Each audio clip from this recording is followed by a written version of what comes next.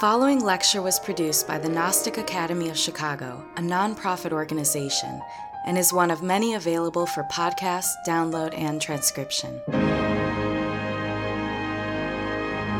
You can visit chicagognosis.org to find courses, articles, scriptures, commentaries, and other valuable resources that address a wide variety of spiritual subjects, interests, and needs.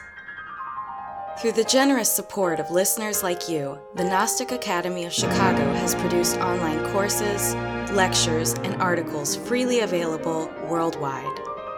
If you have benefited from this knowledge, help humanity through making a tax-deductible donation at chicagognosis.org. If you are interested in attending the Gnostic Academy of Chicago in person, you may view our online class schedule and freely register at meetup.com/chicagognosis.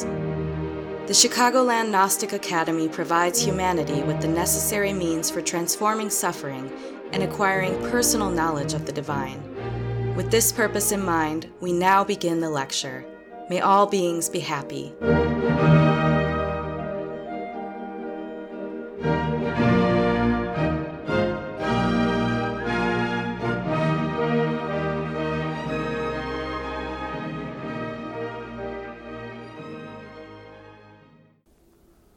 Today we're going to discuss the nature of consciousness, the nature of mind as it is explained within the Gnostic doctrine, as well as its relationship to the famous solar bodies of esotericism. We're going to elaborate on how mind or consciousness, to use Buddhist terminology, is related to the vehicles of the soul. These solar bodies are mentioned well throughout the literature of theosophy. And we're going to address the nature of the solar bodies in relation to the path, which is the path of the self-realization of the being and the complete development of the human being. So this path and the solar bodies are well explained within Buddhist, Christian, Sufi doctrine throughout all the world's great religions. But as we're going to elaborate today, Master Jesus of Nazareth, Master Abaramento, explains the nature of the solar bodies in detail in his gospel. We also have in this image Padmasambhava, who is known as the second Buddha. He originally brought Tantrism to Tibet and is now recognized for having documented a work by the name of the Tibetan Book of the Dead. He taught the nature of Dzogchen, which means the great perfection. So we have here in this image Padmasambhava with his consort. For it's through the vehicle of Tantra, sexual union, is how we generate, how we create the soul. It's important to remember that the Master Jesus never taught that we have soul. He said, "With patience possess ye your souls." The soul, or the solar bodies, are vehicles through which God can manifest and express. These are only created precisely through Tantra. Pure, pristine, chaste sexual connection and union, and the transformation of one's vital principles. So when we talk about solar bodies, we also need to talk about the nature of mind, because there are many misconceptions in spiritual circles between the consciousness and the solar bodies. We emphasize that the solar bodies are merely vehicles that can transmit light in the same manner that a light bulb emanates light. The bulb is the vehicle. The light is Christ. So on the path of self-realization, we need to create solar vehicles. We need to become solar beings. Pure souls that can transmit the light of Christ without blemish. This path has been taught in all religions. And we have here a saying by Padmasambhava about the nature of this path. Dzogchen is the secret, unexcelled cycle of the supreme vehicle of Tantra, the true essence of the definitive meaning, the short path for attaining Buddhahood in one life. So when we talk about the solar bodies, we emphasize that they are merely a step in the process of self-realization. There are many who think that when creating these bodies, one is done. But that is a mistaken concept. Because the solar vehicles are merely a footstep in order to enter into the higher stages of initiation. So again, we have the description of the solar bodies in relation with the Egyptian mysteries. So in this image we have the tree of life, the Kabbalah. On the right we have the tree of life transposed on the Egyptian god Ptah, which is where we get the word patar, father. So this father is our inner Christ, our inner Lord. And notice that his body is made of gold.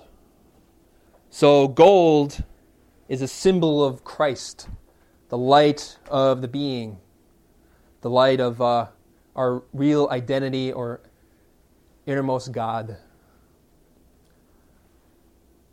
Solar bodies are created intentionally. Human beings do not possess them by nature.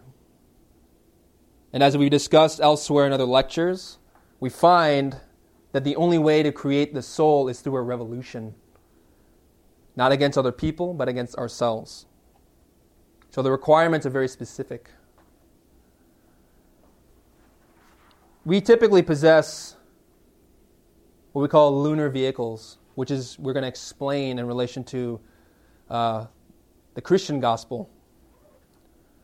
But in speaking in general about the solar bodies, we have to refer to the Kabbalah, the tree of life. Here we have at the bottom Malkut, which means kingdom in Hebrew. This is our physical body, which we all receive as a gift of nature by the procreation of our parents. Above that we have Yesod, which is the vital body. And our vital body is the origin of all of our chemical, metabolic, catabolic processes.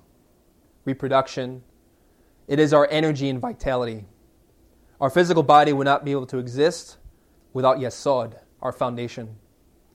Neither can we create the solar bodies like Ptah, Patar, the Father, as he is represented in gold. Neither can we reach the Father if we do not work with Yesod, which is our foundation, our vital forces, specifically sexual energy, which, as we will elaborate through Scripture, is the foundation of all genuine spiritual realization. To the left we have Hod, which means glory.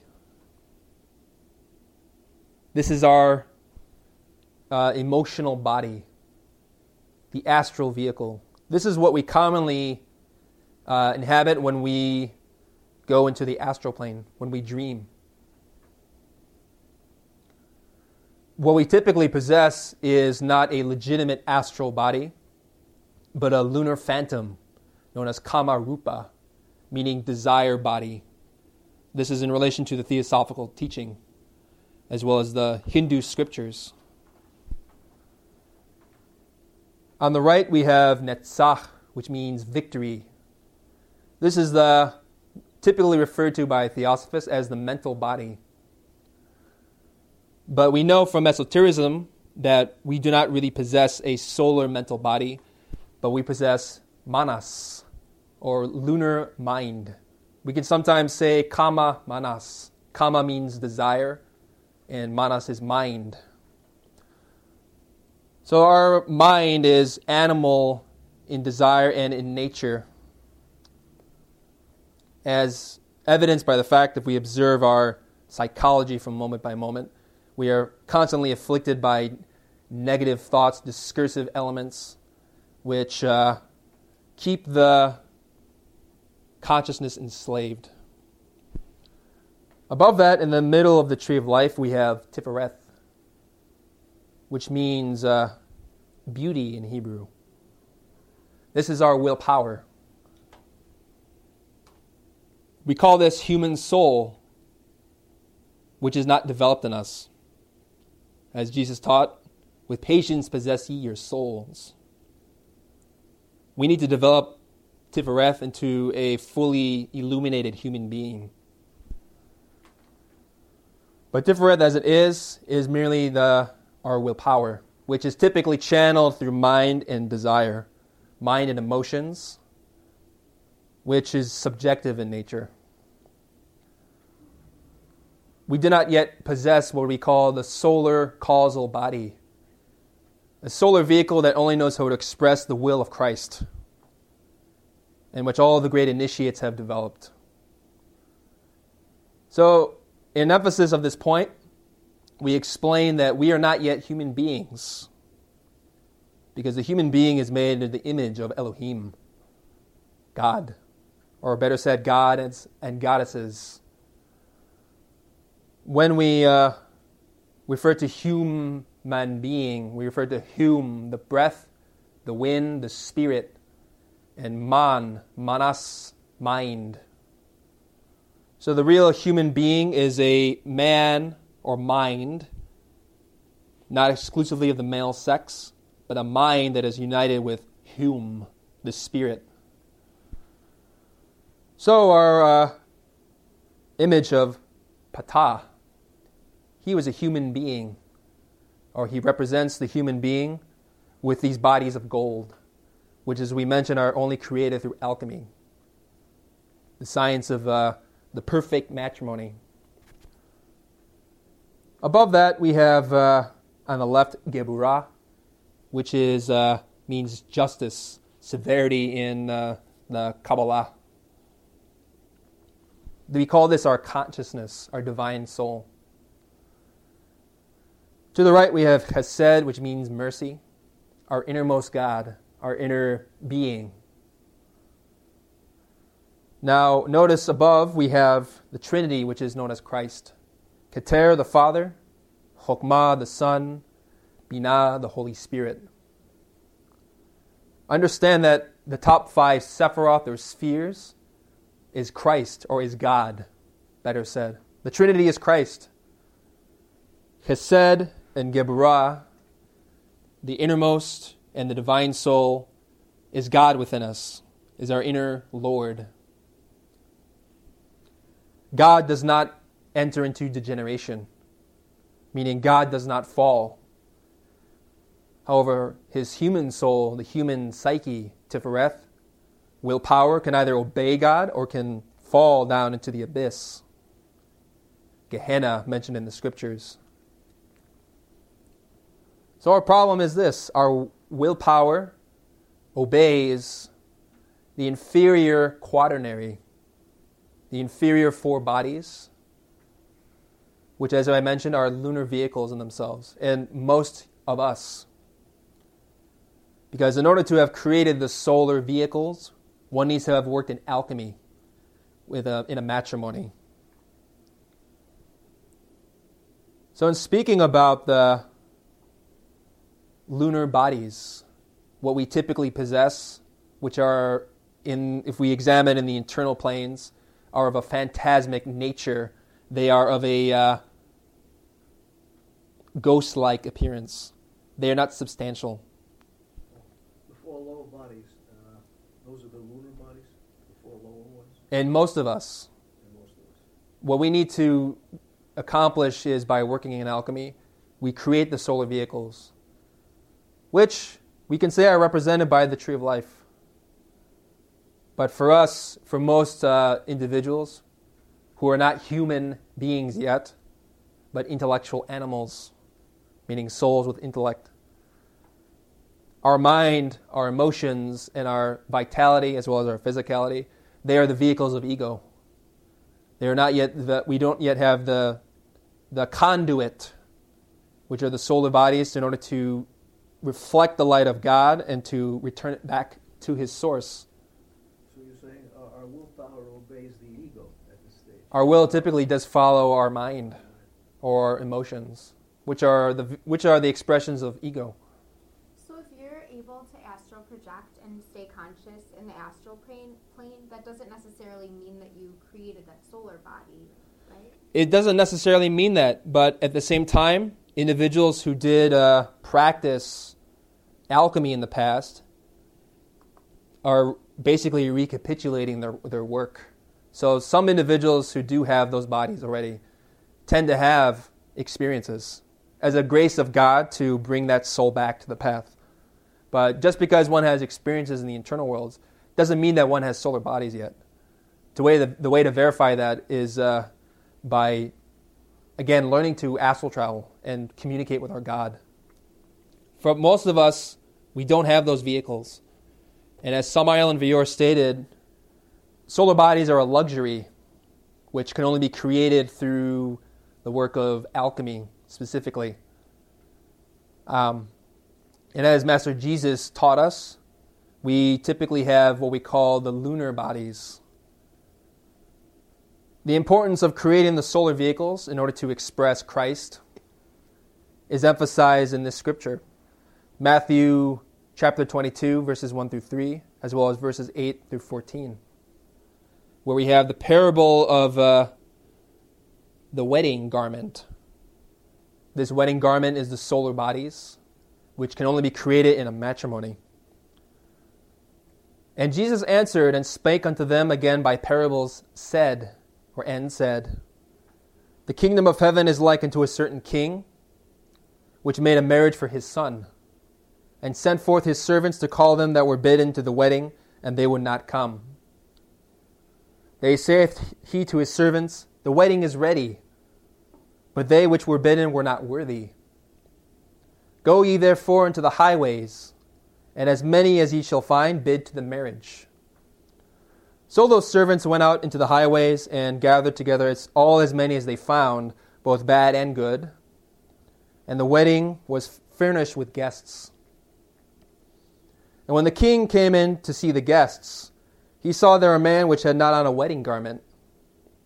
He saith unto him, Friend, how camest thou in hither not having a wedding garment? And he was speechless. Then said the king to the servants, Bind him hand and foot, and take him away, and cast him into outer darkness. There shall be weeping and gnashing of teeth. For many are called, but few are chosen. So in order to enter the kingdom of heaven, we need to create these solar bodies, these solar vehicles. Because without the vehicles of Christ, we can't resonate with those divine laws. Christ needs the vehicle in order to express himself. And the way that he does that is through the soul, the solar vehicles. So with our lunar bodies, we cannot enter heaven. However, I will emphasize, even creating the solar bodies is just the first step. It is not the end. But this process of creating the wedding garment, the clothing of the soul, the vesture of the being, we need to be born again, which the Christians, the fanatic Christians in these times, they associate as being a doctrine of belief where they raise their hands and say, I believe in Jesus and I am saved. And they say, well, you are born again. That's not the case. To be born again is a sexual problem. We need to use the sexual force in a matrimony. For as emphasized in this gospel, the wedding garment is a result of a marriage. Therefore, individuals who seek to enter heaven as abstinent renunciates, or by rejecting sex, they walk the path of error.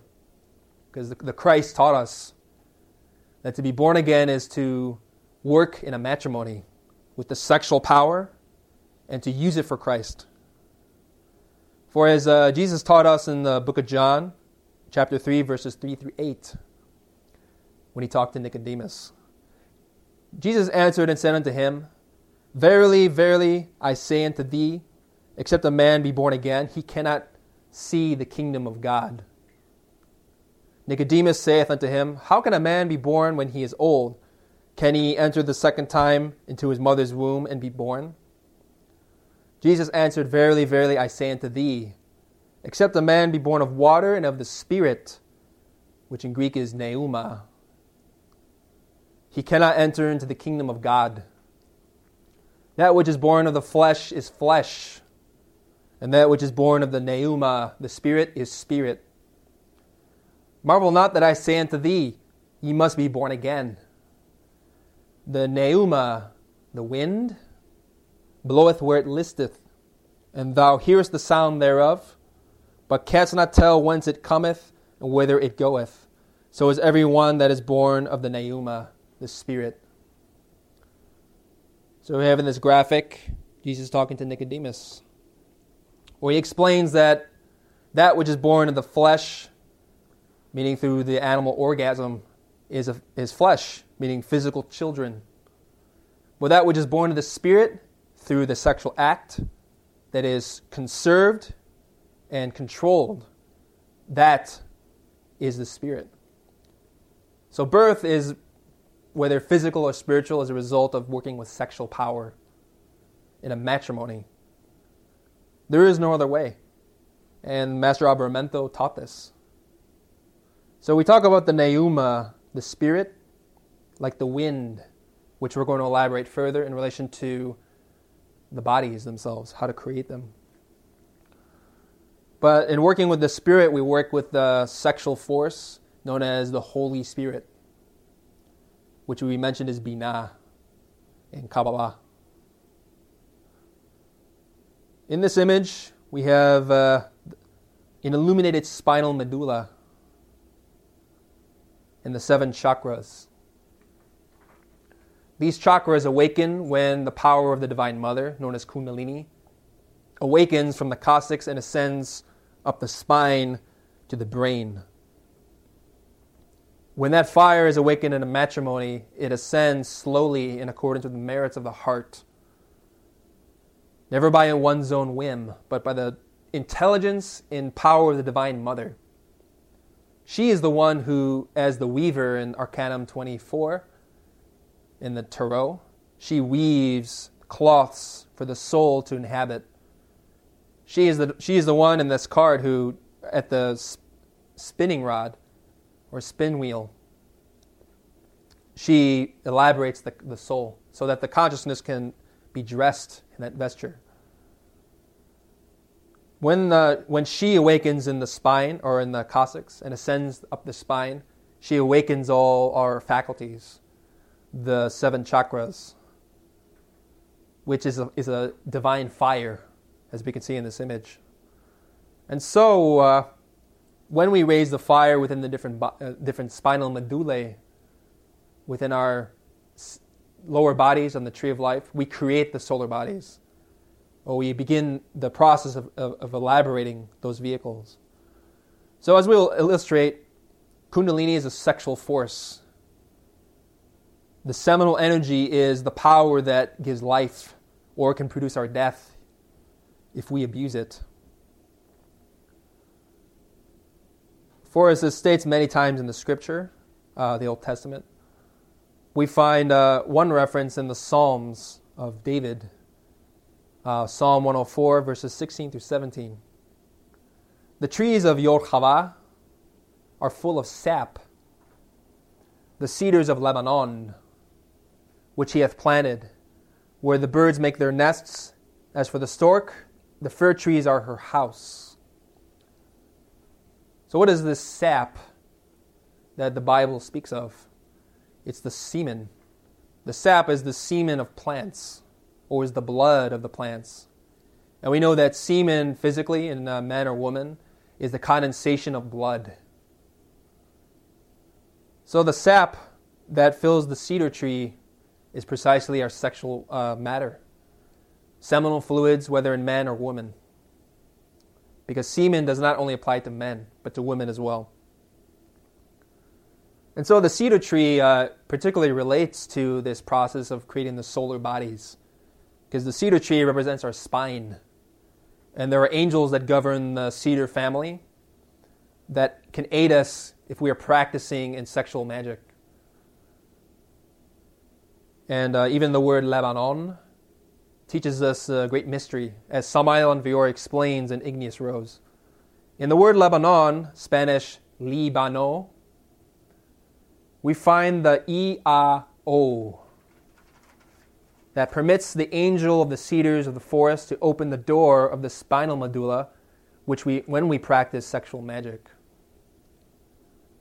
I-A-O is the mantra of sexual magic. I-A-O in Latin signifies ignis, agua, origo, fire, air, spirit, or fire, water, spirit.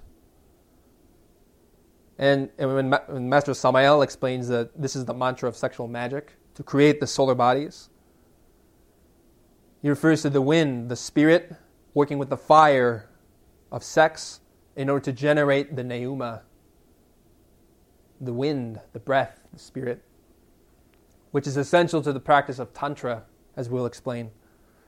And so Lebanon in the Old Testament refers to this science of I-A-O.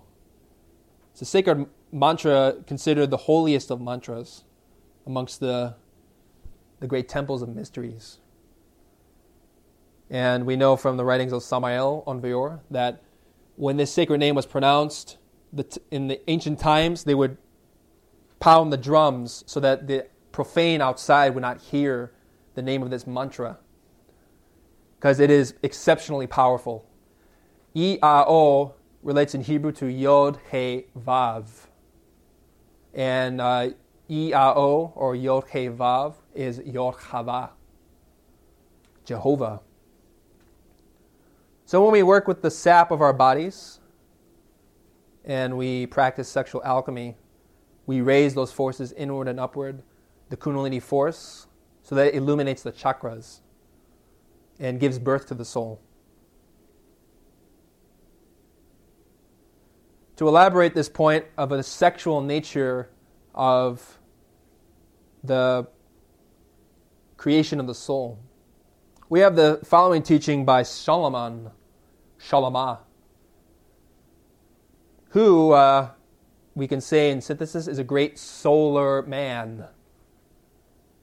He was a great king, recognized for his kingdoms of gold, meaning he was self-realized, was a great master. He taught in the Song of Songs the sexual nature of spiritual union with God, and that it is precisely through sex in which the solar bodies are created. And what will be relevant in this passage is we examine the image of Shiva Shakti, which is the Holy Spirit. Shiva is the Father, or Abba, Elohim. We have the Divine Mother, Shakti, Aima Elohim. These are the two polarities of the Holy Spirit, which is masculine and feminine. And so as represented in this scripture, Song of Songs by Solomon, he talks about his wife, who is his sister, which, if we interpret it literally, is absurd. Because the fact to say that this great master was practicing incest would be a crime. Instead, these are principles. Just as Adam and Eve in the Garden of Eden united sexually, how they represent man and woman, or brother and sister, they are principles. They are not literal figures.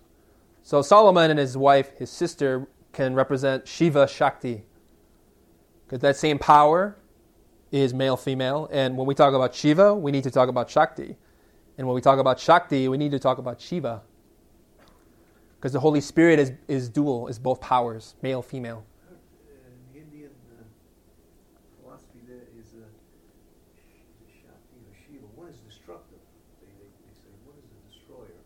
Shiva Shakti is the power of God, can either create the soul or damn the soul, if that energy is expelled to the orgasm that is our original sin.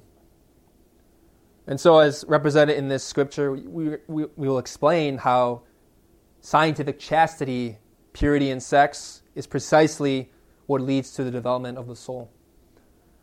For as Solomon states,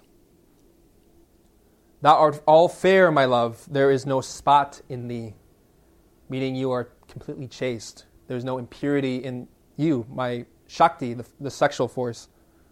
"Come with me from Lebanon, my spouse, with me from Lebanon. Look from the top of Amanah, from the top of Shenir and Hermon, from the lion's dens, from the mountain of the leopards." What's interesting with Shiva is that he's typically portrayed as sitting on a leopard skin or a lion skin, meaning he has conquered animal desire. So to talk about being elevated in the mountains is a symbol of having walked the path of initiation, and that one has conquered desire, like Solomon did. "Thou hast ravished my heart," which in Hebrew is labab, similar to Lebanon, as we're going to explain. "My sister, my spouse, thou hast ravished my heart, labab, with one of thine eyes," which in Hebrew is ayin, and we're going to explain further, "with one chain of thy neck." So when he talks about the heart as labab, and then mentions right next to it the city of Lebanon, there's a profound relationship there. We know in transmutation that we bring the energies inward and upward to our brain, and then to our heart. Labab, as in Lebanon, is heart. The last part of Lebanon is nun, which in Aramaic means fish. Nun is sperm, literally, because our sperm or the sperm and ovum swim within the waters of sexuality. So Lebanon, as a symbol, represents those who practice chastity. As Samael and Vera mentioned, Lebanon or Libano is E-A-O. In order to really dwell in that divine city, one has to transmute the nun, the sperm, or the ovum, through the spinal column to the brain and then to the heart, labab. So that's the meaning of Lebanon. You mentioned nun again. Could you give the descriptors? You mentioned fish. Nun in Aramaic means fish.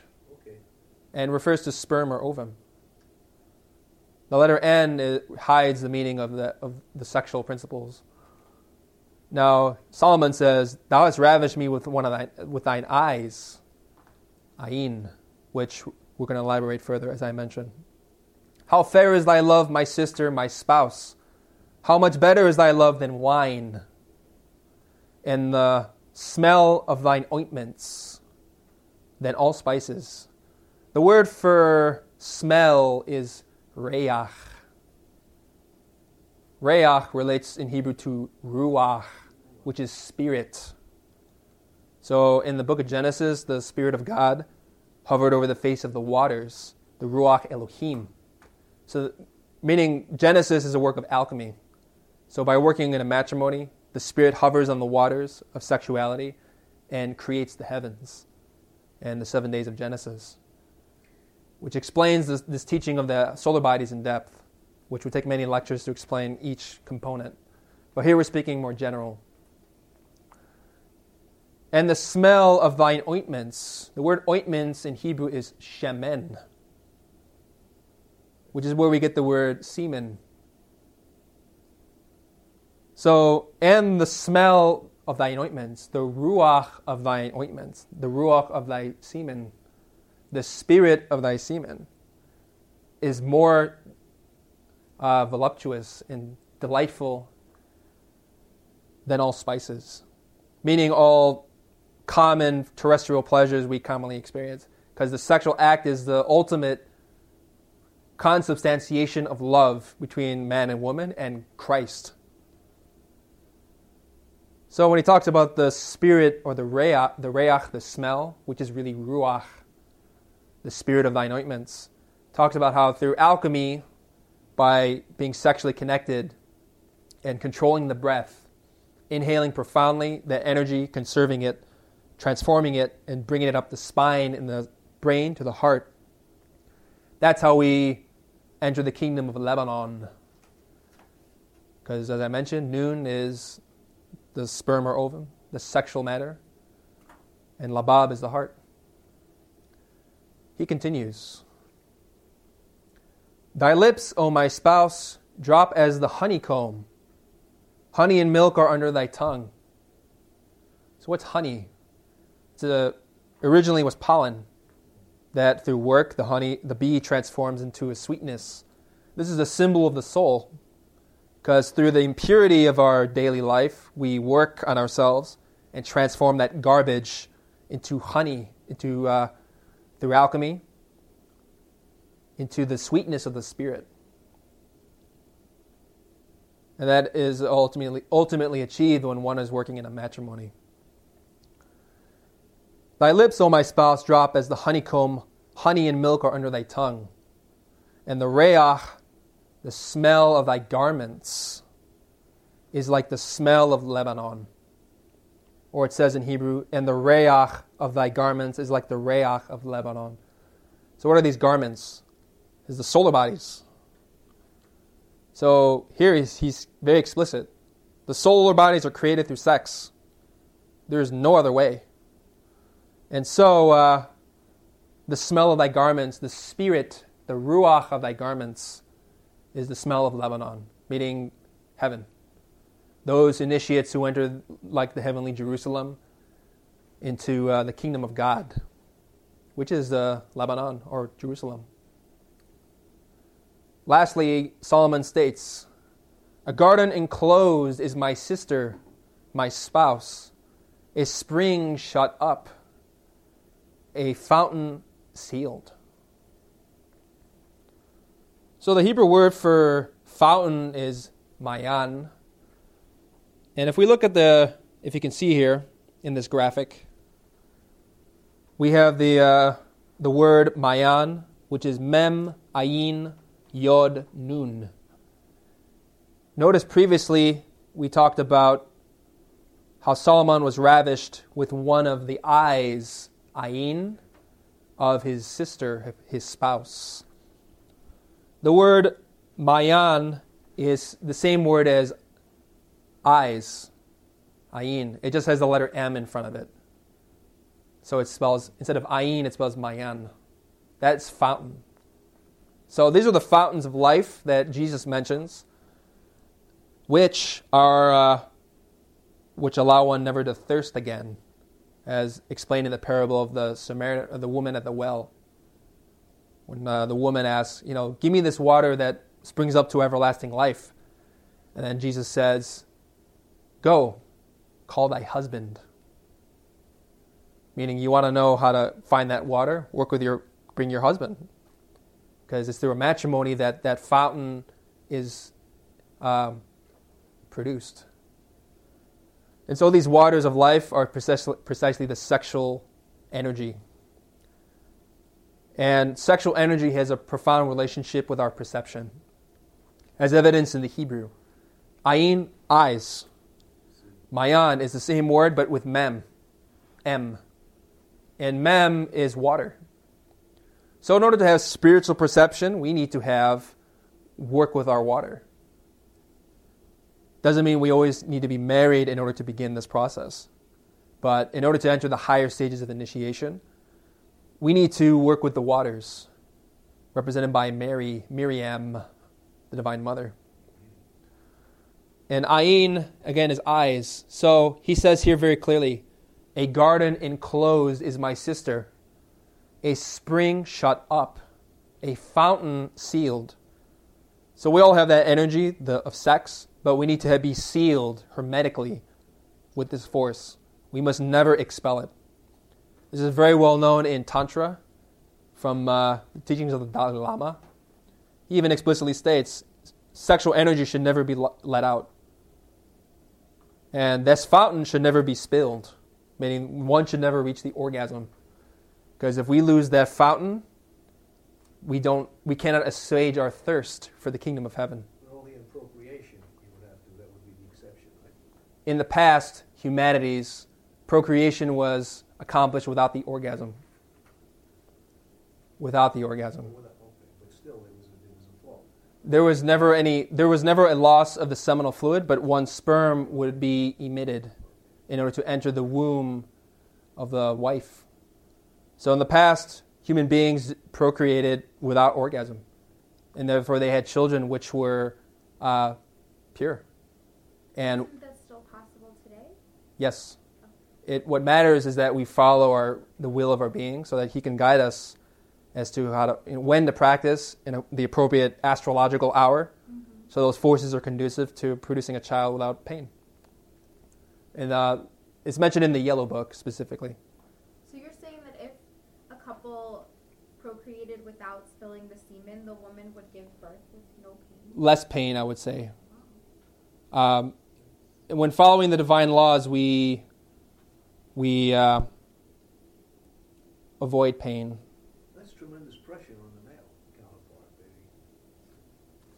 To get to the point to where only one cell is emitted. I mean, or is another The one who, the force that guides that is the Holy Spirit, the Divine Mother. So we need to be sealed. We need to be a fountain that is enclosed. We should never let the energy out. And if we wish to have children of a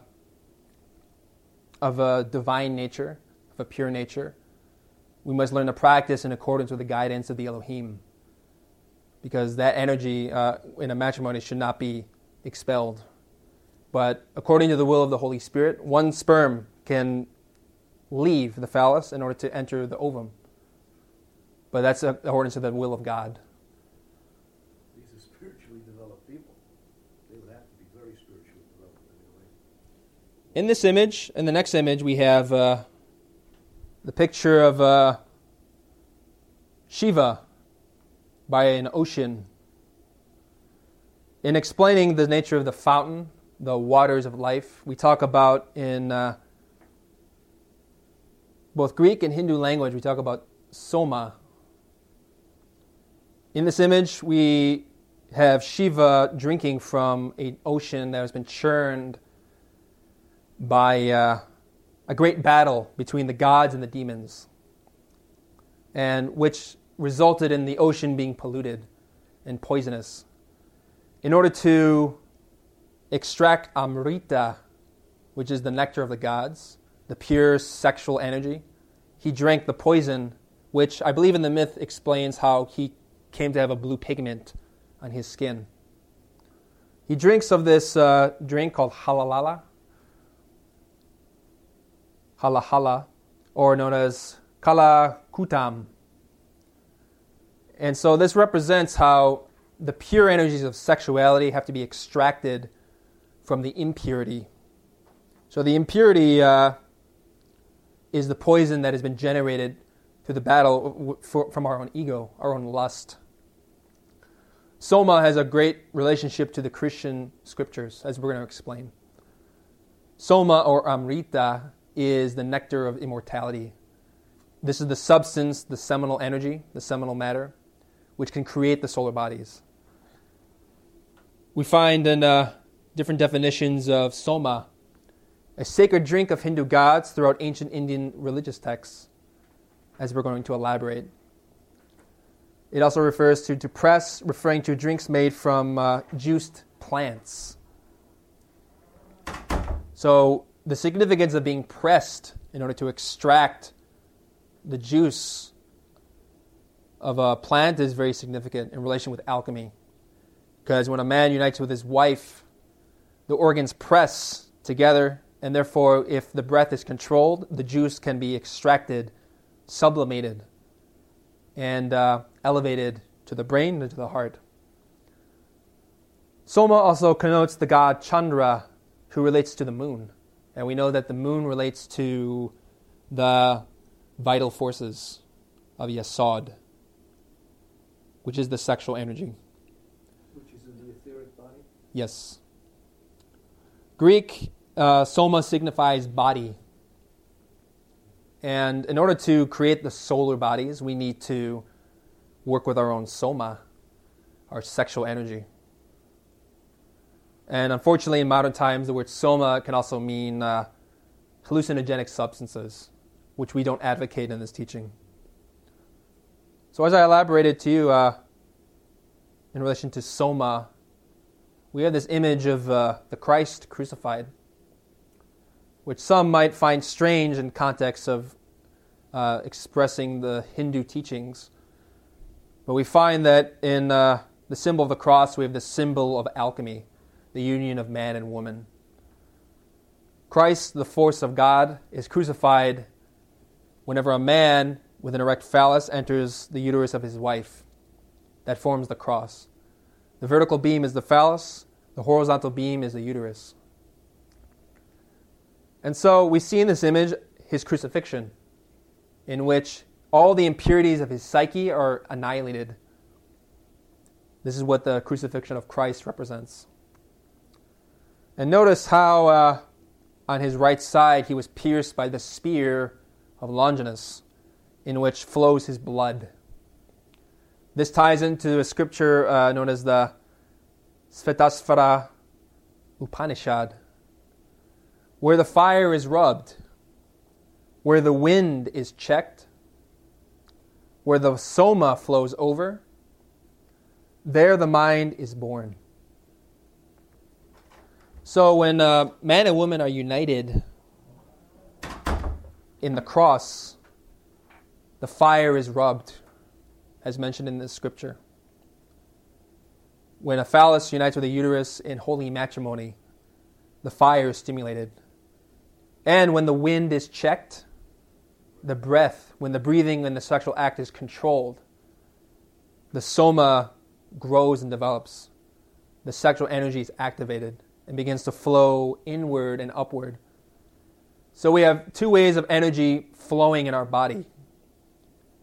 We have, I believe, what's the centrifugal force, in which the energy goes from inside to outside, which is what we do not commend. But then we have the centripetal flow of forces, which is from outside to in, outside inwards, which is the science of transmutation. So when the fire is rubbed, when sexual union, and when the wind is checked, spirit, the breath, reach, ruach. When the soma flows over, when it flows inside and upward, then the mind is born, meaning the solar bodies can be created in this context. So when we talk about flow, we refer to tantra, because tantra means flow or continuum. So that's an Eastern term for the nature of this science. In relation to the solar bodies, we also talk about mind. We make a distinction between states of consciousness and the solar bodies of the being. It is true that solar vehicles can grant us access to higher states of consciousness, but they do not determine a completely awakened state of being. There are many individuals who have solar bodies, or could have developed those bodies in the past, and yet they are asleep. Or what's even worse, many of them have even fallen and entered the path of demons. So do not think that once creating the solar bodies, one is saved, because the the consciousness needs to be developed further. So when we talk about the mind or consciousness, we talk about four states, which are going to relate to the Christian gospel as given by Paul of Tarsus. We have four states of consciousness mentioned in Greek as by Plato, and I believe other mentioned by Plato specifically.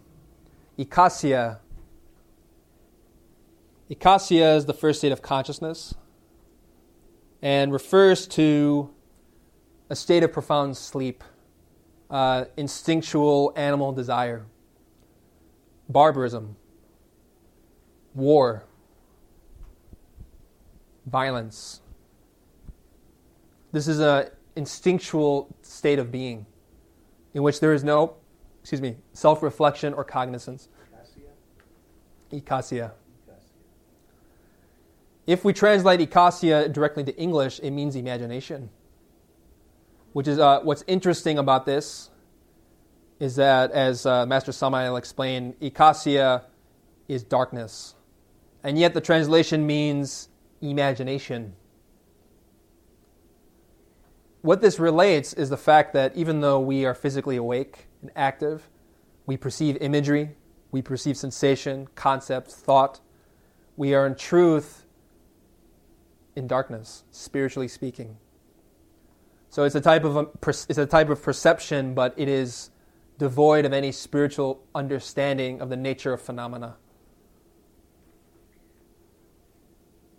We have pistis, which means belief. This is the common state of consciousness of humanity. You said the most common state? Yes. In humanity? Pistis is belief. It's sometimes translated as faith. But here we're referring to belief and faith in the conventional sense, devoid of any spiritual substance.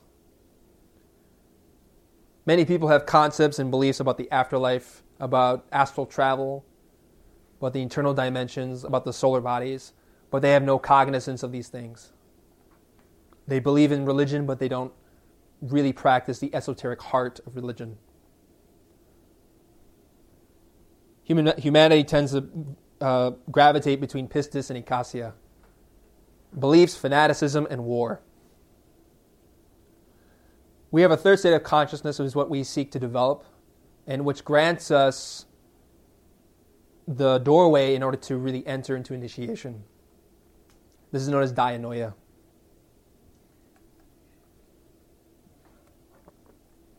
Dianoia, as Samael and Vior explains in The Perfect Matrimony, is revision of beliefs.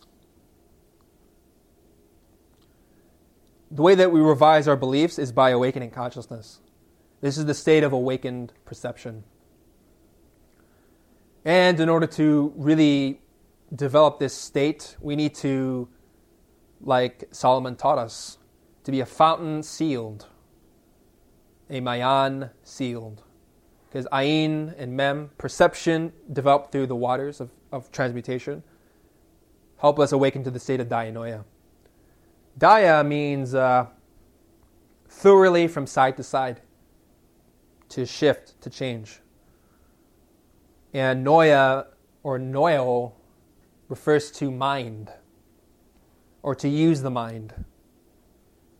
So when we awaken our consciousness by working with our own fire, with our own fountain of life, we begin to change many concepts that we have about ourselves.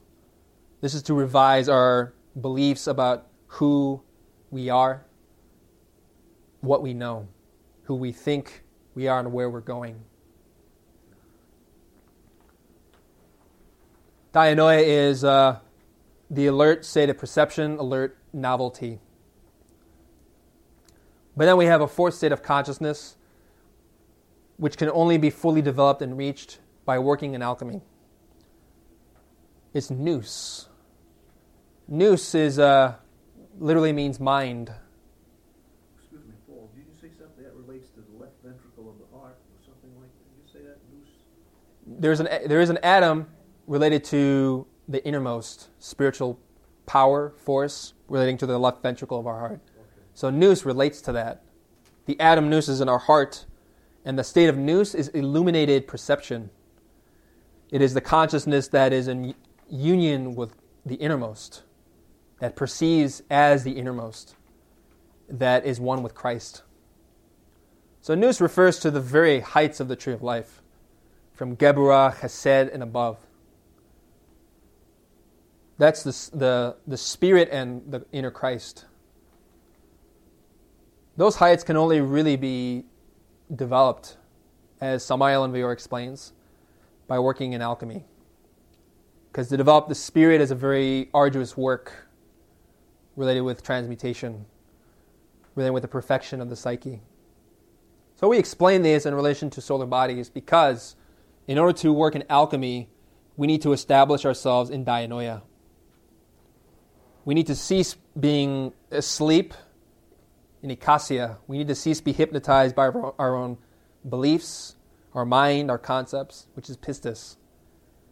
To work in alchemy effectively, and really the only way to work in alchemy, is to possess dianoia, to be awakening, to develop that alert state of perception through meditation, through self-observation. For as I mentioned to you, there are many who have solar bodies, but they forget this fact. They forget the work on the ego. Dianoia is developed when we work on the ego, when we annihilate ego. And nous is fully developed when we have no ego. So this path of nous is represented again by the path of the spirit, which is pneuma.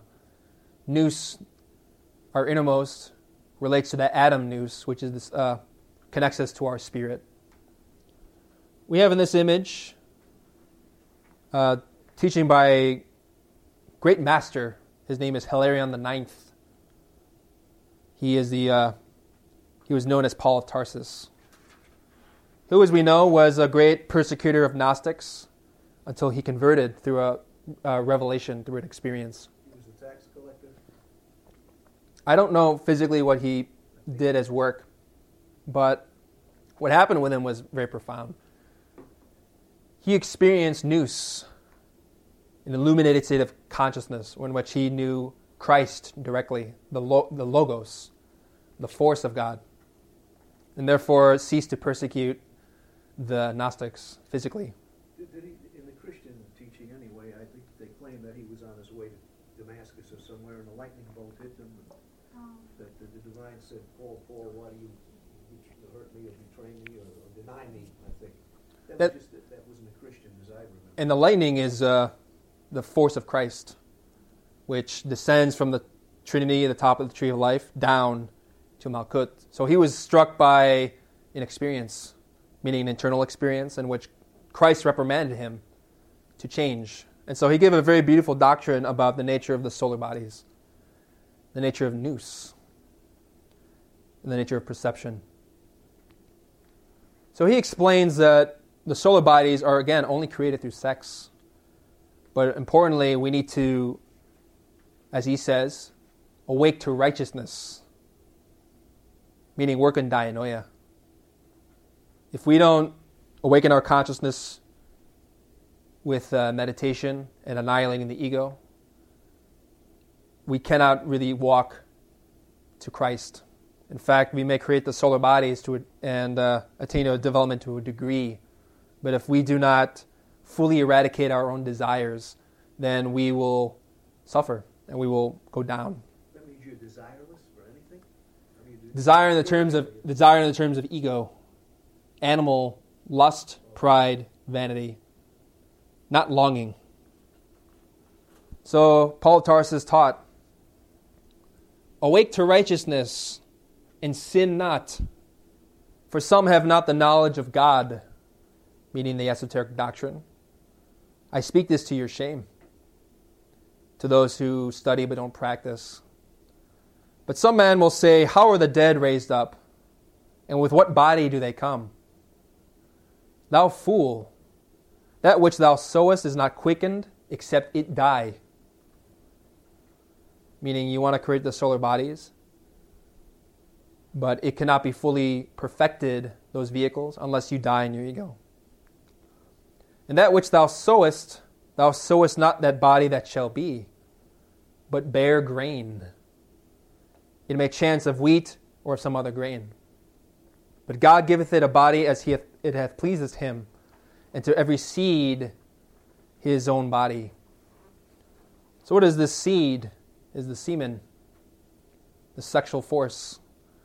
And so this grain represents the wheat, which has represented Christ, as we have in the Holy Gnostic unction, the bread and the wine of the Eucharist. Does that correlate from the Greek mysteries to Ceres, or are we talking about grain? Ceres and grain, yes, because the grain represents the seed of the sexual force that can give birth to the solar bodies. I have to say, you're really going in detail. So many things are allegorical that the Gnostics, the way they teach it, for some reason the others, it could even be the Tarot schools, the fish coming out of the waters, pulling it out through mercury, but none of the masonry, they don't go behind it the way you are.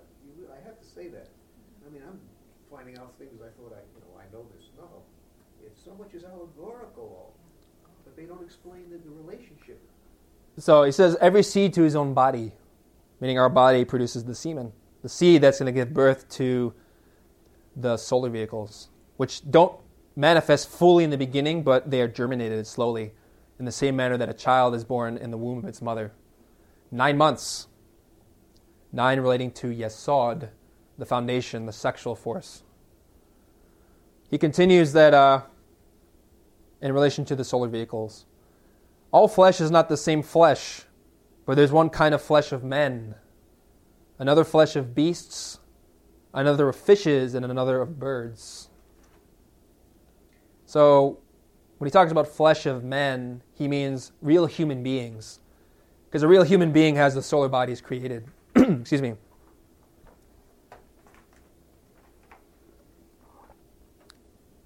Those solar bodies define a real human, because the spirit can only incarnate when one has the solar bodies and when one fully eliminates the ego. So the flesh of beasts is really us. We have the flesh of beasts. Our family procreated in the ordinary manner, so to speak, and we are the result of fornication. So we have the flesh of animals, born through animal desire. We also have the flesh of another fishes, meaning those initiates who know how to swim in the waters, who control the waters, who are beginning on the path and are developing the seminal energy. And then we have the flesh of birds, meaning those initiates that know how to fly to the tree of life.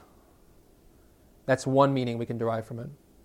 He continues, there are also celestial bodies and bodies terrestrial, but the glory of the celestial is one, and the glory of the terrestrial is another. So also is the resurrection of the dead. It is sown in corruption. It is raised in incorruption. It is sown in dishonor. It is raised in glory. It is sown in weakness. It is raised in power. So this topic of resurrection refers to, on one level, creation of the solar bodies. One needs to die to a certain degree and to resurrect at a spiritual level. That's the process of the major mysteries of initiation. The solar bodies are sown in corruption, meaning our body is imperfect. We experience many diseases and many illnesses because our bodies was generated through fornication. But it is sown, the solar bodies are sown in corruption, meaning we practice alchemy with this body. And then the solar bodies are raised in incorruption, meaning they're pure. Just in the same manner in Buddhism, how the lotus flower floats above the muddy waters. That impurity is our mind. Is ikasya, is pistis. However, the lotus is above that. It's pure. It rises above the impurity of the mind. It is sown in weakness, meaning we are weak in the beginning, but when we practice alchemy, the solar bodies are raised in power with tremendous force.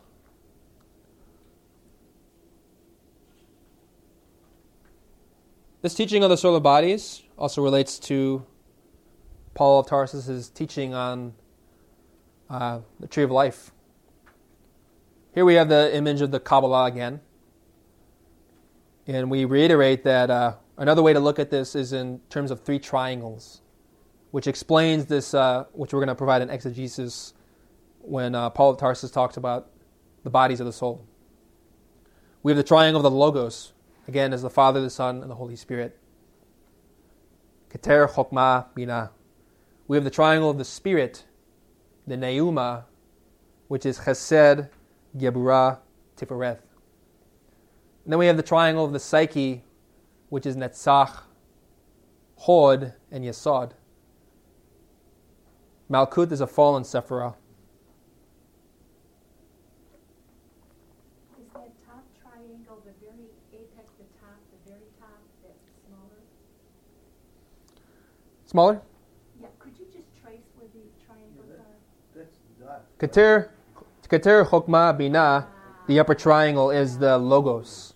Logos, okay. The secret Sephirah, Da'at, does not have any image, no representation. It's the secret science of alchemy. So Da'at relates to the throat, which when we practice alchemy, uniting sexually with our partner, the mantras we pronounce, I, A, O, in relation to sex, is working with da'at, the verb. That's how we create spiritually. When we connect sexually, we pronounce mantras. I, A, O is the most sacred. Was considered the most sacred too. So the triangle of the spirit is Chesed, Geburah, Tifereth, Pneuma. The bodies of the psyche relate to Netzach, Hod, Yesod, and Malkut. Mind, emotions, vitality, and physicality. And Kater is the father. Keter is the Father. And Bina is the Holy Spirit. Holy Spirit. And Chokmah is the son. Yes. And so as we show the image of Shiva Shakti, that's also the Holy Spirit. Because Shiva Shakti is male, female. Or we say Jehovah Elohim in Hebrew. But that's digressing a little bit. So when talking about the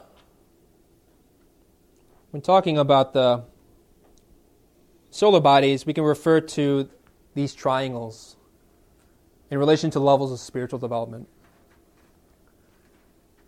Paul of Tarsus gives a very profound Kabbalistic teaching here as he continues. It is sown I'm going to use the Greek terms, soma suchikon. It is raised in soma pneumatikon. Soma means body. Suchi relates to psyche. Ikon is image. So we can translate it as psychic image body, to be literal. People think they usually say terrestrial body in the translations. That's not what the Greek tells us. By terrestrial, we mean relating to our lower personality, whereas the celestial relates to our heavenly personality, the heavenly being. So soma suchikon, the psychic image body, the body that bears the image of the psyche,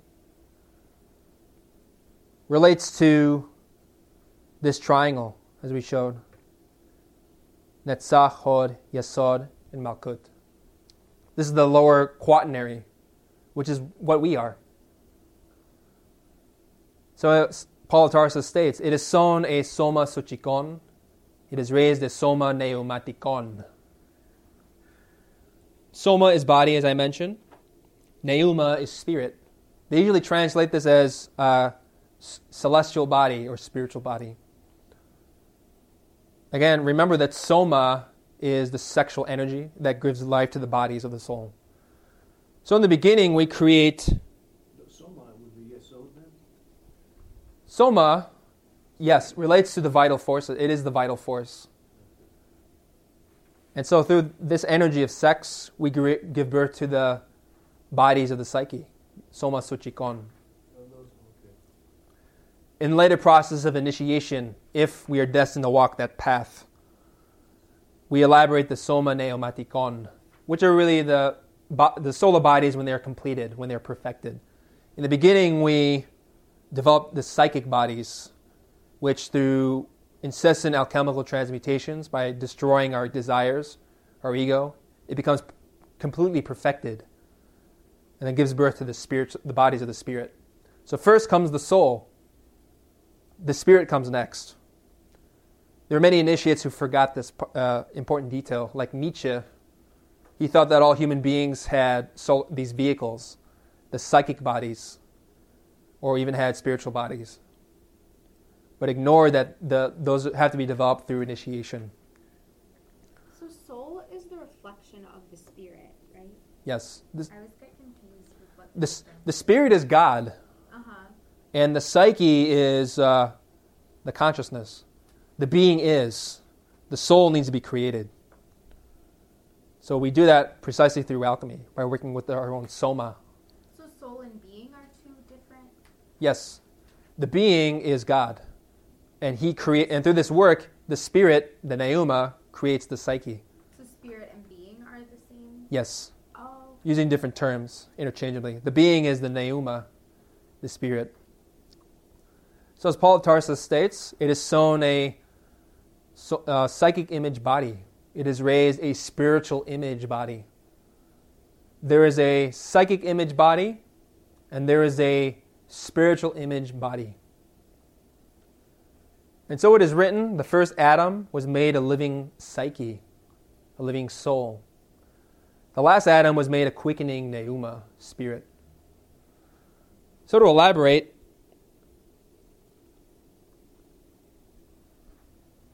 we first create what we know as the terrestrial man. That human being is made through the creation of the solar bodies, or the psychic bodies. Remember that the bodies are meant to project the image either of the psyche or of the being. First comes the psyche. We have to create the soul. Later we develop the image of the spirit, which is a very long process. Direct process.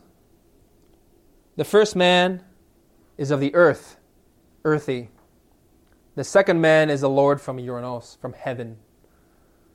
Notice that psyche is mind, netzach, hod, emotions, vitality, yesod, and physicality, malkut. We can also include Tiferet because Tiferet is psyche, human soul. The heavenly man is above, relating to Geburah, the divine consciousness, which is the reflection of Atman, the innermost, our inner God, our inner spirit. Above that is the triangle of the Logos, the Christ. So first we need to develop the images of the psyche through alchemy. And then if we follow the path of Christ, if we incarnate the Christ, he takes us towards the development of the higher Sephiroth within us. As is the earthy, such are those also that are earthy. As is the heavenly, such are they also that are heavenly. As we have borne the image of the earthy, we shall bear the image of the heavenly. What's important to state is that, many Christians say they are born again as if they have these bodies. I believe in Jesus and now I am saved. Whereas it can only be created through alchemy, union of man and woman. They think that they bear the image of the earthly. That is the equivalent of saying that they have the bodies of the soul already developed. You see, I've been to some of the services. They mean well, some of the preachers. There again, I've been saying, in the emotion of the moment, they play some music in the background. Yeah, because they like the old Fortune said, at that moment they go to the emotions only, but cannot go above that. So when they get out on the street, sure enough, they're all, we have the same defects. But in the emotion of the moment, and that's what I've seen that also when I was in Georgia. And they really get emotional down there. Some of them have tambourines, and the spirit, they really. But then they may mean that then at that time. But then they slip. We all, as you can see, they slip back into everyday routine, similar to defects. Maybe they reduced a little, but they're not reborn from what I've read and what you're telling us. So again, the psyche, they say that we will bear the image of the heavenly, meaning they haven't even went into alchemy to develop the psyche first. First comes the soul, and then we develop the spirit within.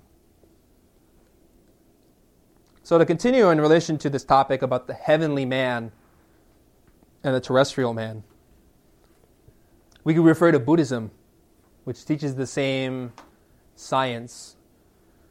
The solar bodies are what grant one the capacity to unite with God, but only under the condition that the ego is fully eliminated. In Buddhism, we have, we can say the inner being, which is the Buddha, which we call the contemplation Buddha. So this is just Buddhist terms for the same thing that's taught by Paul of Tarsus. Heavenly man is the contemplation Buddha, is God. Who's Adam Kadmon? Adam Kadmon is precisely the heavenly man, which we're discussing. We also have the manifestation Buddha, which is the psyche, the initiate, who has developed these solar vehicles and is walking the path to express completely that being, the contemplation Buddha. So this is just to emphasize that this teaching is not just from Paul of Tarsus about the solar bodies. but relates even to Eastern doctrine. So Samuel Onvior states in Mental Representations, as a lecture he gave, much has been said of the Buddhas. There is no doubt that there are contemplation Buddhas and manifestation Buddhas. Manifestation Buddhas are creatures who dominated the mind, who destroyed the ego, who did not let negative emotions enter their hearts, who did not create mental effigies in their own minds, nor in the minds of others. Let us remember Tsongkhapa, who reincarnated in Tibet. He was the Buddha Gautama previously. The Buddha of Buddha Amitabha is another thing, his divine prototype. Amitabha is the contemplation Buddha. We can say the celestial man. And Gautama, we could say, is the manifestation Buddha, the psyche, the soul that is manifesting the being. We could say it is the manifestation Buddha, the worldly Buddha, or Bodhisattva. Bodhisattva means incarnation of light, an expression of Christ. We cannot deny that Amitabha expressed himself brilliantly through Gautama. We cannot deny that later Amitabha sent Gautama, the Bodhisattva or worldly Buddha, directly to a new reincarnation. Then he expressed himself as Tsongkhapa. This is a great Buddhist master. There are contemplation Buddhas. They are masters of their mind. Creatures who liberated themselves from the mind. This is the heavenly man. This is God above. What is the Bodhi? How do you Bodhisattva? Bodhisattva. Bodhisattva. Okay, thanks. And we're going to explain that even further.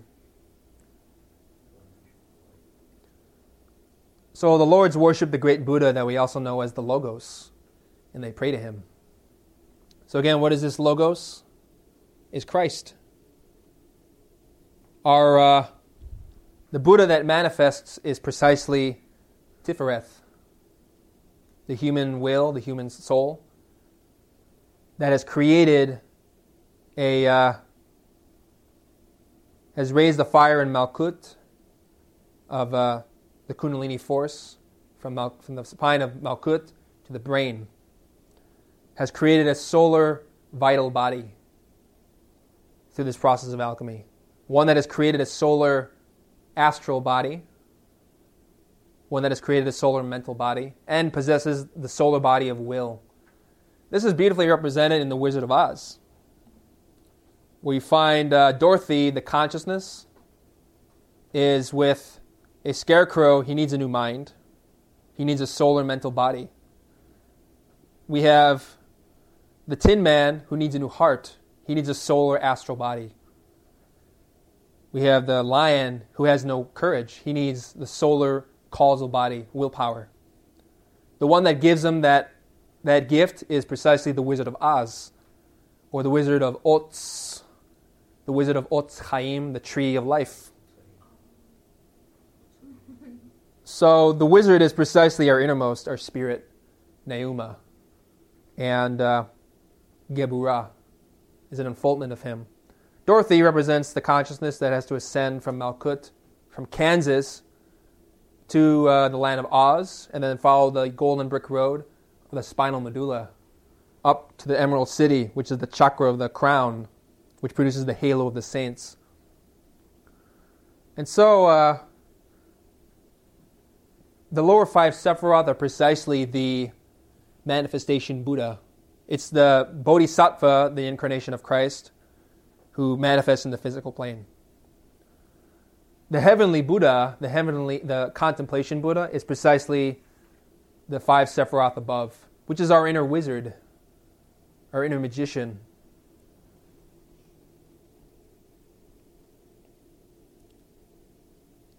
What's important to state in relation to the nature of the solar bodies, and to put this in context, is to emphasize that the solar bodies are merely vehicles in which we can express Christ. However, there are many individuals who develop the solar vehicles, but they do not enter into the much higher stages of initiation, the much higher stages of spiritual development. And we often talk in these studies about different kinds of angels or different kinds of Buddhas. And that in the realm of nirvana, which is really Tifereth, in Tifereth we find many masters. They have solar vehicles. They are human beings. They reflect the spirit to a degree. But they remain in that level. They don't ascend to the higher stages of the path.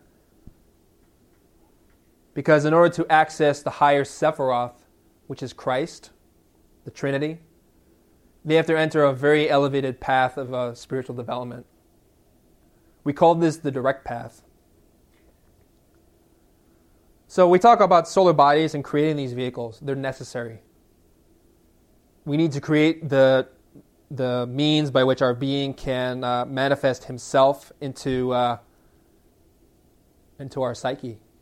We need to create the image of the psyche.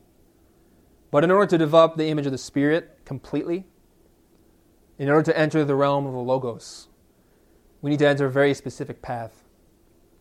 In the beginning, first, one has to learn to raise the fire of Kundalini within these lower 5 vehicles in order to give birth to the solar vehicles. But upon reaching Tifereth, one has a decision to make. This really depends on the will of our being. I'm just saying, Rudolf Steiner corroborated everything you just said now. Some people, they know they advance, but they have no desire at that point. Only the really, for whatever reason, the karma elevated ones, but it's their option. Not that they're going to be condemned or anything like that because they don't want to go any higher.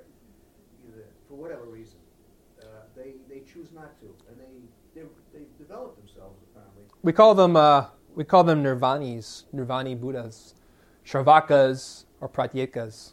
Different terms. They're Buddhas that have attained initiation, but they choose to remain in nirvana to enjoy the blisses of that realm.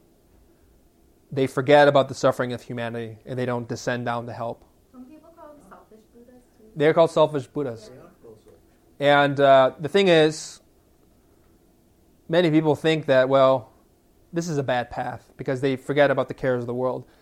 They develop themselves little by little in a very long, spiraling path that leads to the absolute. The problem with this is that it's a very long path. They manifest in accordance with karma. They are still victims of karma. And the difficulty lies in the fact that they can easily fall again when they have to return to a body. Yeah. And so many of them, they become nirvanis, they fall again. They become demons. They become nirvanis again, they fall again, they become demons. It's a cycle that repeats itself. This is represented in Buddhism as by the Bhava Chakra, the wheel of samsara. We find different realms between gods, demons, humans, hungry ghosts, a constant cycle of different manifestations. You're saying eventually they must see the light that they should go even higher than Tifereth? That's the will. That depends on the being of that individual.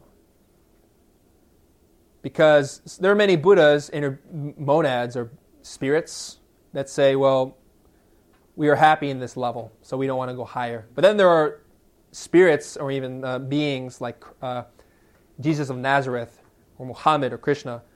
They wanted to go to the very height, which is known as the absolute. In order to reach that, to reach those degrees, one has to incarnate Christ, which to enter that path is to walk what we call the direct path. Because the Nirvani Buddhas, they spiral through eternities to the absolute. There's nothing wrong with their process, but in this path we teach the path of the Bodhisattva, which is very revolutionary. Are these conscious decisions to go in either direction or unconscious? It's conscious. The being is the one who decides whether to enter the straight path. And when the being decides that, one must follow. In order to get to that point, and in relation to this topic of solar bodies, it's important to state that we need to develop a very specific type of consciousness if what we want is to enter that straight path after creating the solar bodies. We call this Bodhichitta. I mentioned the term bodhisattva, and now I mentioned bodhicitta. Bodhi means light, wisdom, enlightenment. Chitta means mind. So in this lecture, we're talking about mind and solar bodies. And to elaborate that, the solar bodies are merely a step in the path. They're not the end. If we are really destined for the direct path, we need to develop something very specific, a state of mind, which is the combination of conscious love for humanity and comprehension of the absolute. It's a union of two things, and Buddhism teaches us very beautifully.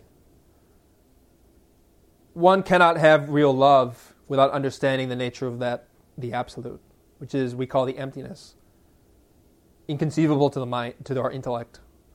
Neither can we have real cognizance of the absolute, the source of all the gods, the universes, that which is beyond all concept. We cannot have understanding of that without love for humanity.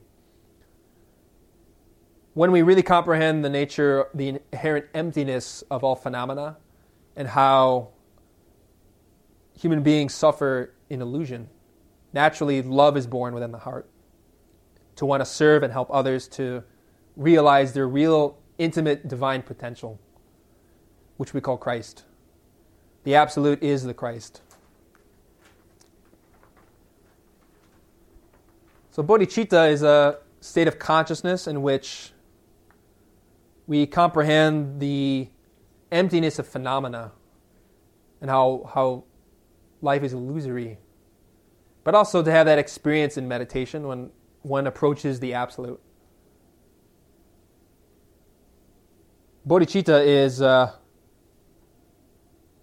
type of, in Buddhism, typically taught as a type of attitude. And it is so powerful when it impregnates the soul that it goes beyond having solar bodies. One does not create solar bodies and then develop bodhicitta, necessarily.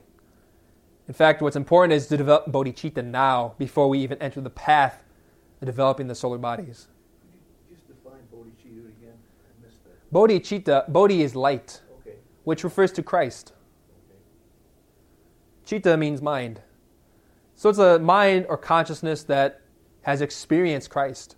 So just like Paul of Tarsus had that experience going to Damascus, he really developed, he had that spark, that lightning strike, which illuminated him, to recognize that he needed to serve humanity and to serve others. Well, it was an epiphany. Yeah. Epiphania relates to revelation, to experience the state of nous, the illuminated consciousness. That's what he experienced. Yes.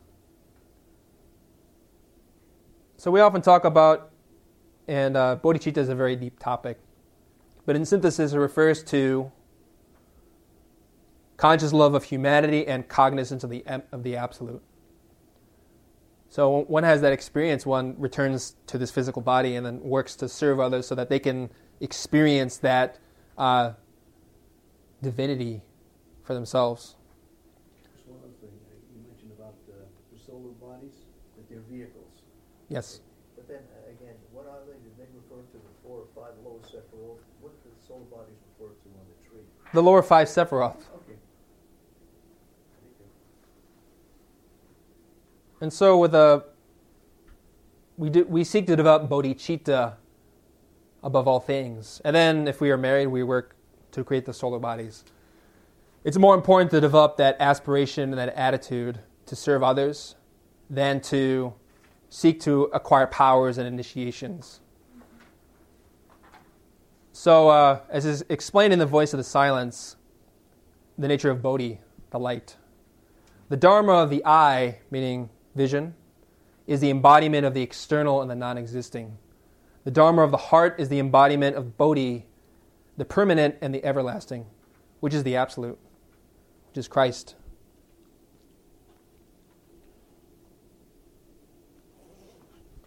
Here's an image of Buddha Maitreya. People think Buddha Maitreya was one individual, They don't recognize that Maitreya is a title. As I mentioned to you, there are many Buddhas in nirvana. Millions. Zillions. You can't count. However, there are very few who have incarnated Christ. And we state that in order to enter the path of the straight path that leads to the Absolute, one needs to become a bodhisattva. But first one develops bodhicitta. Bodhicitta is that aspiration to help others to serve. And that service comes about as a result of comprehending one's empty states, or the emptiness of phenomena, as I mentioned, as well as the Absolute, which is the goal. So many Buddhas don't have Christ incarnated, because Christ only enters the human being when that human being has shown that he or she has served humanity and has that aspiration, that love of humanity, bodhicitta, with cognizance of the Absolute, the emptiness. So Mother Teresa might be one. I never investigated her, but she possessed a lot. She embodied bodhicitta, we could say. She really showed sacrifice for others. She said one should sacrifice for others to the point that it hurts. And really the most ultimate sacrifices require pain on our part in order to genuinely benefit others. Bodhicitta is developed through meditation and transmutation. Yes. Bodhicitta is developed when we meditate and we really work to develop compassion and love for humanity, to serve others, and to experience God.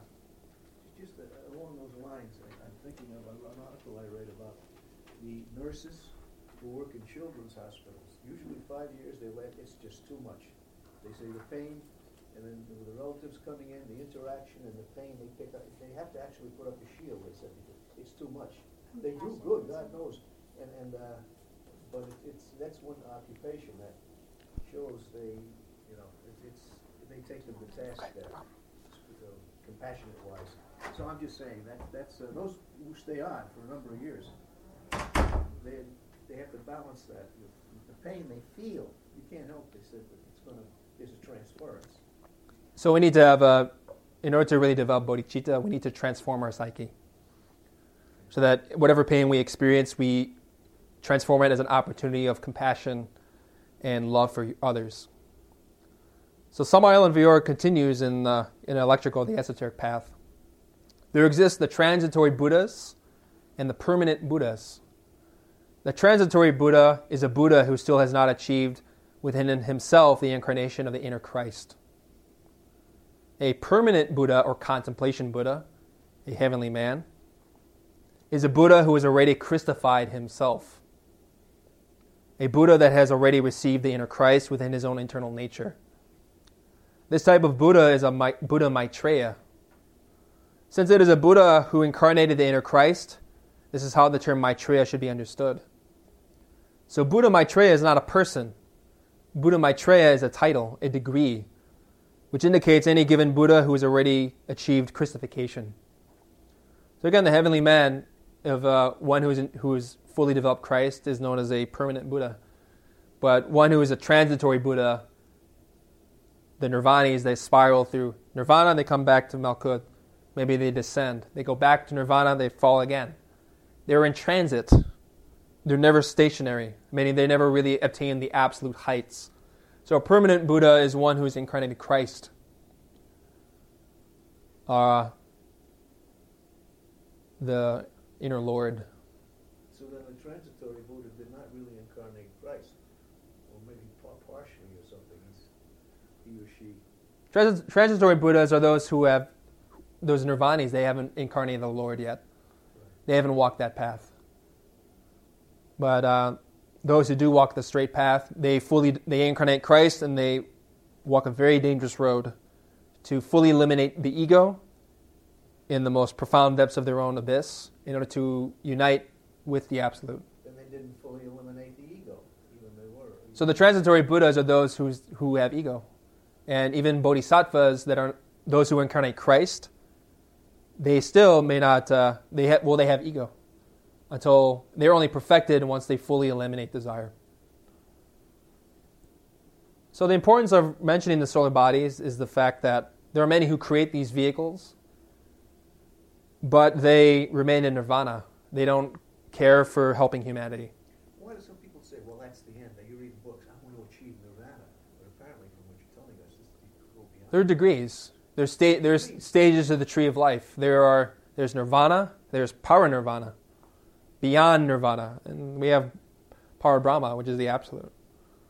So there are degrees. The problem with many Buddhas in the nirvana is that they don't care for serving humanity. They want to enjoy bliss in their realm, but they don't sacrifice themselves in order to incarnate the Lord, the Christ. As it states in the Voice of the Silence, the Shangna robe, the initiation robe, meaning the solar bodies, 'tis true, can purchase light eternal. The Shangna robe alone gives the nirvana of destruction. It stops rebirth. But, O Lanu, disciple, it also kills compassion. No longer can the perfect Buddhas, meaning the Nirvanis, who don the Dharmakaya glory, help man's salvation. Alas, shall selves be sacrificed to self and mankind unto the wheel of units? No, O beginner, this is the open path, the spiral path of nirvana, the way of selfish bliss, shunned by the bodhisattvas of the secret heart, the Buddhas of compassion. So again, just to reiterate the point, there are many Buddhas in nirvana. They have solar bodies, but they remain in that realm. They don't work to help others. And unfortunately, they are afflicted by their own karma. They manifest, they return to nirvana in accordance with the laws of the cosmos. They are not master over the laws of the universe. Only those who incarnate the Christ become Lord of all things. So in order to get to really aspire to that path, we seek to develop bodhicitta, the aspiration to reach the absolute for the benefit of others. Working to self-realize not for oneself, but for humanity. And to clarify what bodhicitta is, Samael Vior states in the Pistis Sophia Unveiled, which is the Gnostic Bible, bodhicitta is the awakened and developed superlative consciousness of the being. Bodhicitta emerges in the aspirant who sacrifices himself or herself for his fellow men, long before the mercurial or solar bodies are created. The one who does not possess bodhicitta, even when he has created the superior existential bodies of the being, is still unconscious and absurd. So do not think that, like many esoteric practitioners, that when you create solar bodies, that's it. Well, that's the path of the nirvanis. But if we really want to enter the path of the bodhisattva, the path of the Christ, it means that we have to renounce our own mind and give everything for humanity. To conclude, solar bodies are necessary, but they are not the end of the path. If what we aspire to is to imitate the example of Christ. You can see that on the Tree of Life where you showed us the 5 solar bodies. Above it are the other Sephiroth, the highest Sephiroth, so you can't stop really in what you're telling us. The one who decides to enter that path is the being. Our own pneuma, our own spirit. If we've attained to the height of nirvana, meaning we've reached Tifereth, we have a solar physical, solar vital, solar astral, solar mental, solar causal body related to the 5 spheres below. And if our own spirit demands it, our own innermost chesed, pneuma, if he decides we enter the path of Christ, then we do. That's dependent on the will of our being. Seems in a way you might say it's Christ, if your being is pushing you to practice this science, it can be an indication that he wants you to walk the direct path. But that path is not necessarily finished in one life, like I mentioned in the beginning of the lecture, as the quote from Padmasambhava. There are a few initiates who can do it in one life. It's very rigorous. But for most, it takes many lives. This path you're talking about, going back to, there were others also who said it, Steiner, on the tree of life, isn't what he called the hermetic path. That was one path. But he said this was the path of, he called it the mystical path, straight up the tree like that. But it was a different type of esoteric practices in a way than you would if you went from Sephiroth to Sephiroth, like some people tarot cards, Mercurial, astrological and all that. Steiner said it had a lot to do with the heart. And there again, he mentioned a lot of things that were in line with what you're saying as far as a direct path. Or the arrow, he called it, Kwashot, something like Keshet in Kabbalah. Yeah, that's a mystical. Which is the Hebrew word for rainbow, which when we see in the book of Genesis after the flood of Noah, he saw the rainbow, the Keshet. So that rainbow is the path that Dorothy takes to Oz, from Malkut with her companions up the straight road in the middle to the Father, which is Keter, who is our wizard, our inner magician. But the only way that path can be reached is by sacrificing for humanity. Because if we only work for our own liberation, we enter the nirvana path. But if we work to serve others, to help humanity reach Christ, then Christ will say, well, if you reach the fifth initiation, I will incarnate in you. But then you must die completely. Because the solar bodies are not quickened lest they die. Meaning, like Paul of Tarsus said, you cannot really perfect those vehicles unless you die completely in your ego, specifically. Any other questions? Does the being nudge by putting events on our path? Yes, we can refer to karma specifically. We have many events in our life which are the result of our past actions, karmic results of our previous lives. But in many other cases, our being intervenes in order to help us change, such as finding this type of this science. The being is intervening to help that soul to change. And even meeting someone who's studying esoteric studies and saying, here, read this book, and then something turned on. It could be when you're very young, middle-aged, even old, and say, I want to pursue this further. Because you look back on your life, you see that, you get resentful, but then they tell you can't, there's something pushing me. There's something I have to do. It could be based on fear, too, of the unknown. Whatever. But I mean, it'll start you on a metaphysical reading anyway, attending classes, but something happened. Those longings are the impulse of the being to make the soul work, to walk the path of self-realization. Now, what's necessary is to cultivate bodhicitta, that longing to work, or that aspiration to serve humanity, and to attain liberation for the sake of others. We only develop bodhicitta when we really comprehend our own mind and work to serve in whatever way possible, whatever is the idiosyncrasy of our being. For some people, it's teaching. For some people, it's like Mother Teresa, providing shelter for those who are sick. Gandhi was teaching others and leading political movements. That's how he worked with his aspiration, basically. So, just add one other thing, just getting back to, we're finding out the meanings behind a lot of those teachings, but the Bible, I know Rudolf Steiner said it too, he said in a lot of ways it's a closed document. He didn't go into detail. He was referring probably to the meanings behind this.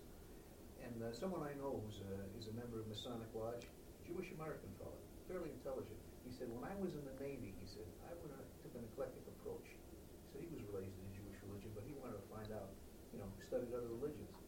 And he said, I used to sit on the fantail of the ship. He was in the Navy by myself and read. He said, the only thing, and sad in a way, I guess, he said, said, I found that I read. He said about Christ and everything. He said, when Christ spoke in parables, he said, I couldn't follow that. Right. So that's another, people, the experiences and the way they see things. We need to know Kabbalah to understand the Christian gospel. So we explain in brief what the meaning of the teachings of Christ as well as the teachings of Paul of Tarsus. There's just so much is really is hidden. Some people think, well, there's surface meanings, not to get like the waters and things like that. They read, they quoted, yes, the waters. But what's really behind it? And you're talking about in the human being, as it relates to the human being. What are these waters? Semen, the need to raise the kundalini, the ovary. You never see it. I've never read it anywhere, even in a lot of esoteric books, except Gnostic teachings and things you explain. And now, what is necessary for us is to meditate, to experience these things for ourselves. Because personally, if I'm talking about the solar bodies or Bodhichitta, it's because these are things I've studied. Not from a book, but from experience. So, do not take this at face value, but practice and awaken your psyche so that you can experience your own pneuma. And a practice we can use to develop bodhicitta is a prayer such as the prayer of St. Francis. I don't remember specifically every line, but let me not seek so much to be loved as to love, to be understood as to understand, to give in order to receive. For in giving we receive, and in death we were reborn to everlasting life. Francis of Assisi, and that was interesting. He certainly had an epiphany or an awakening because he was born, from what history tells us, into a very wealthy family in Tuscany, in Italy. And the father wanted him to get married and live well and all the possessions. He renounced everything. He's a great bodhisattva, meaning he fully developed Christ within himself. He was an embodiment of this, expression of the teachings of the straight path. So if we meditate on that prayer, it can really open up a lot of things for us in terms of how we can help humanity.